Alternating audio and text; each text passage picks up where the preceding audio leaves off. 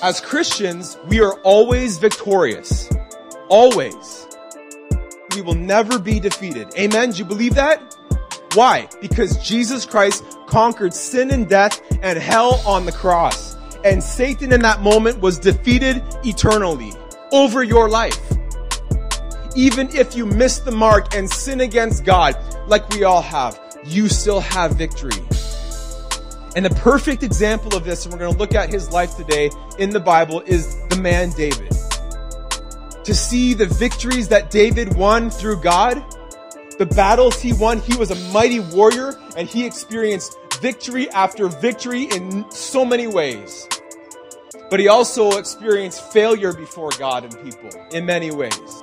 But the Bible tells us that David was a man after God's own heart.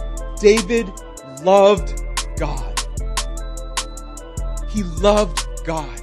He wrote worship songs to God. His heart in the Psalms was overflowing with love for his Creator.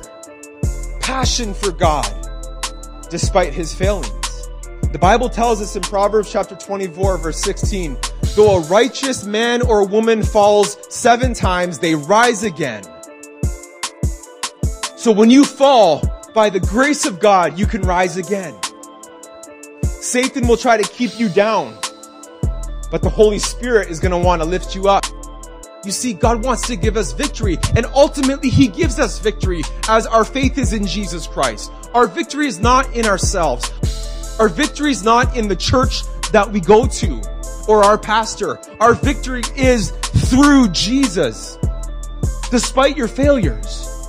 1 John 1:9, if we confess our sins, He is faithful and just to cleanse us and forgive us of our sins.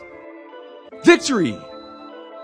But the devil will try to keep you in guilt and shame so you don't receive that victory you need in forgiveness.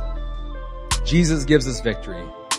Jesus has overcome our failure. Praise God. We have no defeat in Jesus. We are victorious.